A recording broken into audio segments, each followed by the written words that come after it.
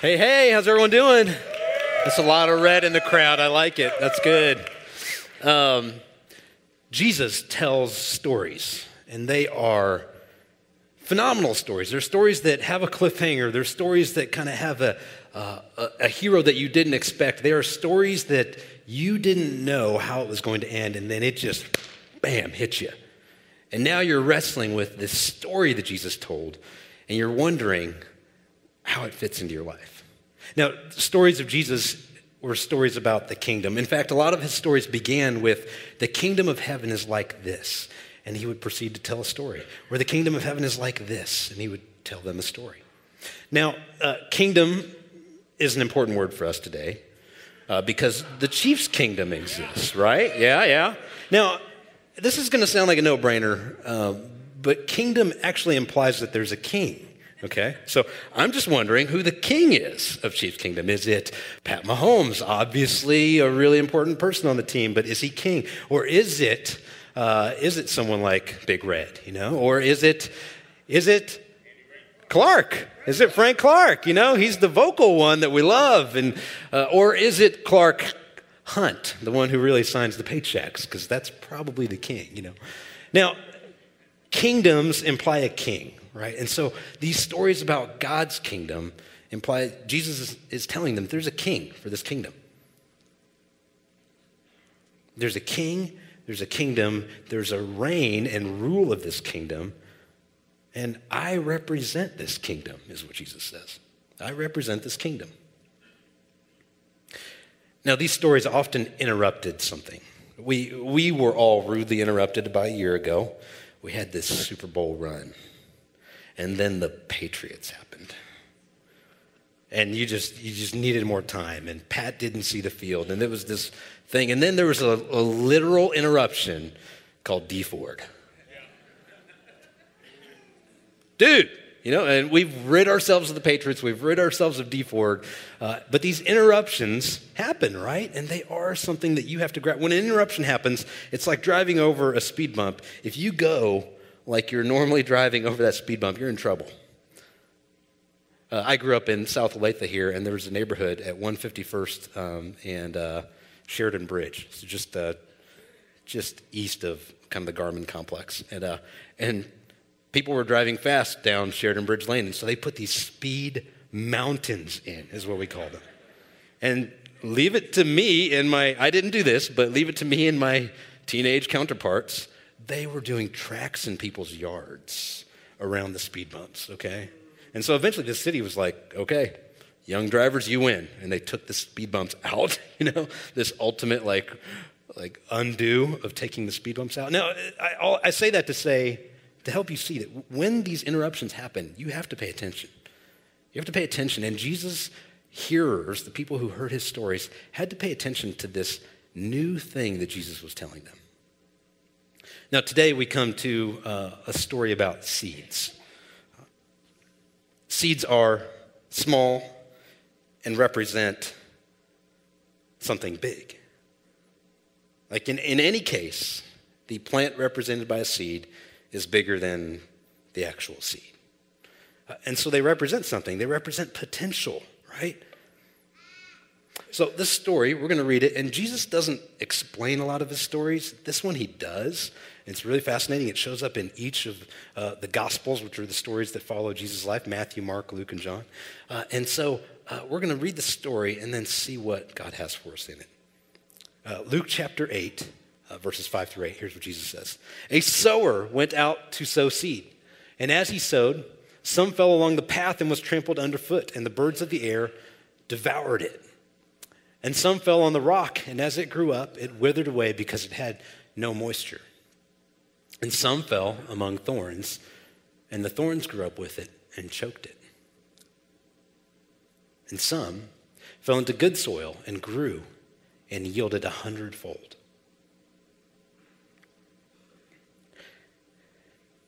Jesus' stories always used these metaphors. They were agrarian, they were sheep, they were grapevines. They were things that people would readily kind of understand and knew. If Jesus was telling stories in 2020, he would use Super Bowl commercials and TikTok, He would just use the things that we are current with and use those to describe his Father's kingdom.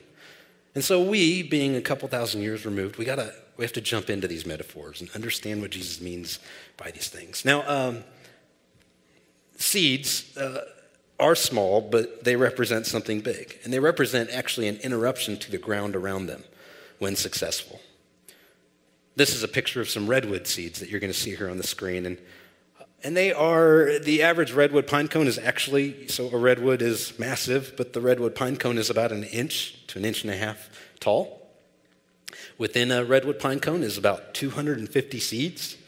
I found out this is where a lot of seed analogies break down, but of those 250 seeds, only 15% of them are actually viable. And each one is not as potent as the next one. Just interesting, free redwood information that you can wow people with at your Super Bowl party later. But it is wild, right? That the seed represents what you're going to see in the next picture, which is a towering 250-foot tall redwood. I was laying on the dusty dirt in Yosemite this last fall, taking this picture, and people were just kind of walking by like, what's the guy doing laying on the ground? And it was for this moment because I wanted this to be my desktop background. I wanted this to be the thing I remembered about the majesty and the grandeur of the redwoods.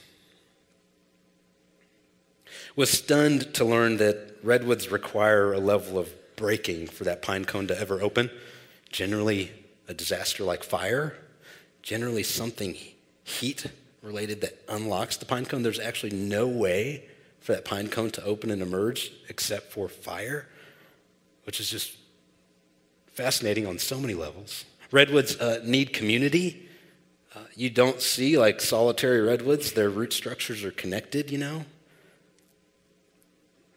And so these fascinating lessons from seeds. And I love what Jesus tells. He says the story of the sower is that seed fell. And sometimes it's scattered on some sidewalk areas, some pavement.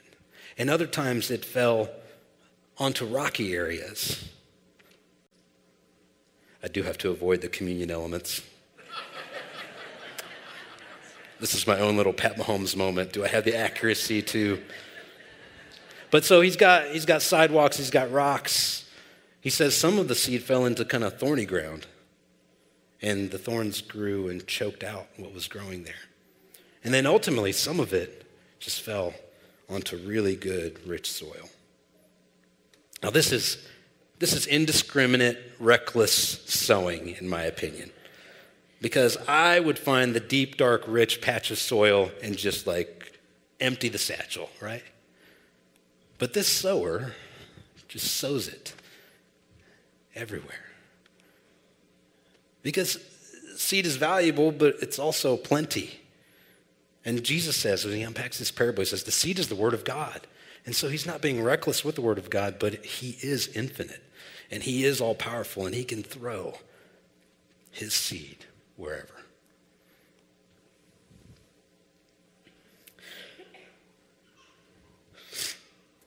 A seed, so small I dropped it. A seed actually experiences something when it goes into the ground. Now, all the conditions have to matter. The soil, the amount of water, the amount of sunlight. Some seeds actually need sunlight to germinate. And then the seed actually undergoes a breaking, like a literal death is what the seed experiences. And within the seed is actually a blueprint. And within this seed is the blueprint for a future tree. But we can't stop there.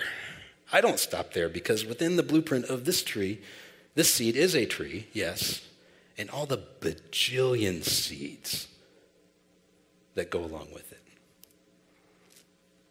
And so in my hand, I hold a forest. And so this idea of a seed is a picture of unlimited potential and access to a beautiful future, a forest, if you will. The disciples ask Jesus, and they just ask him, what does this parable mean? And he tells them that the seed that fell onto the path was just eaten by birds. And the birds represented the devil who ate the seed that fell on the pathway. The second seed fell onto rocky areas. And this was deceiving because there was a thin layer of soil on the rocky area, so it looked good, but there was no chance for a root to emerge because it would just hit rock as soon as it got through that layer of thin soil. The third type of ground that the seed fell onto was the thorny ground. And Jesus says this represents the pleasures and cares and worries of this life that choked any new growth. And then finally, the good soil, which it fell into. A seed is an interruption to the status quo. A seed means literally something is rupturing in the ground. For us, for me specifically, this week has been a week of rupture. It was a week ago, Sunday night, 6 p.m., when I was in a friend's family room, and he asked me, "Have you heard about Kobe?" And I didn't know what he meant. Somehow I'd been insulated from the news that whole day, and it's global grief that's going on along with this situation. I think President Obama said it best. Here's what he said on a tweet Sunday afternoon. Kobe was a legend on the court and just getting started in what would have been just as meaningful a second act. To lose Gianna is even more heartbreaking to us as parents. Michelle and I send love and prayers to Vanessa and the entire Bryant family on an unthinkable day. Pretty quickly, we were flooded with these images of a father and a daughter courtside, embracing. Now, I grew up in the middle, and so Kobe was my nemesis. I didn't care for Kobe. He was a punk 18-year-old when he entered the league. But something happened over the course of 2 decades, and he was far from perfect. But I saw him commit to something later in life that was really beautiful, which was fathering and being a husband and giving away to the next generation of basketball players. And so this week has, represented grief for a lot of people in that regard. When Kobe and Gianna and 7 others were tragically taken from this earth. It made me hug Adeline, my 1.5-year-old, a little bit tighter. Now, that's an interruption, and it's really interesting to me to see the world react and how they deal with the interruption of grief. We as a church body were interrupted last week. Dan is like a close friend and mentor of mine. 15 years of friendship, mentoring. I couldn't speak on a stage like this without Dan's coaching and mentoring. He was just a phenomenal friend and leader. And all of a sudden there's this interruption or something's happening in the ground. The status quo is being kind of moved around and something's happening. Beautiful for him. Perhaps beautiful for us is the question I want to ask you. Definitely beautiful for us. I can see the light in Dan's eyes as he embraces the new call for his life. I can see the light in our staff's eyes and elders and all the people around here, their eyes, as we think about a beautiful future. But those are eruptions. Those are things that are happening, interruptions that cause us to not speed past it, but slow down and take note. What is going on? What's going on in this moment?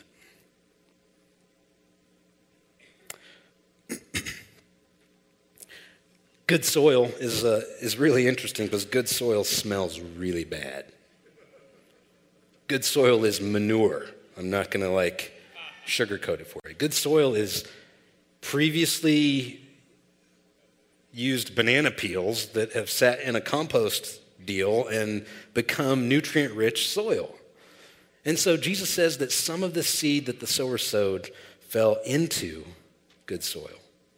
And as it fell into good soil, it fell into a place where it could experience growth, right? So what is God interrupting your life with right now? My guess is that it's not something that you want to think about, but it's something that you're supposed to think about. And that good soil is not cultivated right now. You can't say, I'm going to be good soil, and that happened. But it's actually a process. And you're here. You're committed to a process of your heart becoming good soil. For me, I want to fix other people's soil. I want to make sure that my kids and coworkers and friends and neighbors, that their soil is good. And really, that's not my job. I'm in charge of one person's soil, mine. It was a few years ago where I noticed that I was keeping a lot of plates spinning. Anxiety, nerves were kind of really getting to be bigger, and I just needed help. And I knew the answer was Jesus. I knew I needed to spend more time with Jesus. So I went to a mentor, Dennis Waite. He's a friend in town, and I said, Pastor Waite, I need to leave your office with a plan for how to spend more time with Jesus, and it looks like once a month. Extended time with Jesus. I just need you to help me figure that out. And he listened to me really graciously. He's like a grandfather type personality. He sat in his rocking chair, and he just said to me, you want a monthly practice that will help you feel better about your anxiety? I said, yes. Can you do that? He says, he didn't say son, but it felt like he said son. He said, son, you need this every day. And unless you water your heart with solitude and quiet every day, like this is going to fail. So I came in hoping for a plan, and he tightened the screws on me and just said, no, I'm calling you to something higher.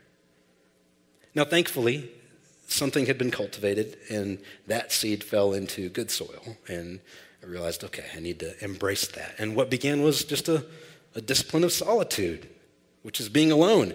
And I'm an extrovert, so being alone is not necessarily like this happy fun time, but there is this sense that this is Jesus, this person who didn't need a place of solitude, but chose a place of solitude. And what would my life look like if I did that? It was the beginning of a tremendously fruitful season where I just saw that God was meeting me in the quiet. So what's the interruption for you? What's God getting your attention with? What status quo of soil in your heart is kind of being moved around by something that's been planted? It's not on you, but it's on you to pay attention to what's happening and partner with God, you know? So I have a few reflective questions for you. I'm going to invite the band to come out and play. And I'm going to read these questions to you and then give you about a minute just to think about them. You might want to write them down or figure out a way to process these later in your week. But they're questions that will help you unearth what is the interruption. Here's the first one. Is there an interruption in your life right now? Is there a seed attempting to germinate? Is there an interruption in your life right now? Is there a seed attempting to germinate? I'm going to make sure the band heard me. Band, come on out. This is your cue. Second question is this, what kind of ground is in my life right now? Can you identify with the first ground that is the sidewalk? Can you identify with the ground that is rocky or thorny? Like the thorns are the quickest one for me to kind of connect with and realize, okay, there's some things that need to be cut out of my life so that the seed can grow. Thorns. So what kind of ground is your life? And then the last question here is this, what will you do to react to the interruption of God in your life? I love this quote. This quote comes from Chuck Swindoll. It says, life is 10% of what happens to you and 90% how you react to it. I think that's the story of a seed. Like the ground can do whatever it wants, but there's something happening, and how the ground receives this seed is really the primary work. You know, it's not up to the seed, it's up to the ground to support the growth of that seed. So return to those questions, please there, Hannah. Thank you. Is there an interruption in your life right now? Is there something that God is trying to grow? What kind of ground is in your life? And what will you do to react to the interruption of God in your life? The beam knocker here for this story, which is the surprising ending, is that Jesus says 100-fold. Now, in Palestinian first century times, a expected return on a seed was 7 to 10. Ecstatic was like 15-fold. Everyone's getting a new pair of shoes. 15-fold return on our harvest. That's awesome. But then Jesus says 100-fold will be the return on the seed that's planted in good soil.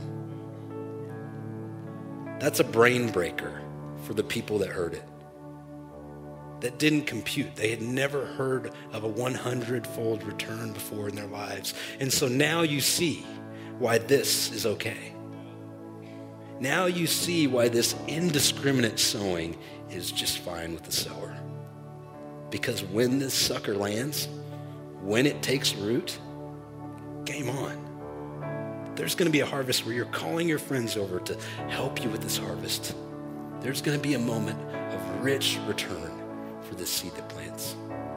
As the band plays, we're going to give you just a minute of silence to consider those questions and consider what might be the 100-fold return in your life today.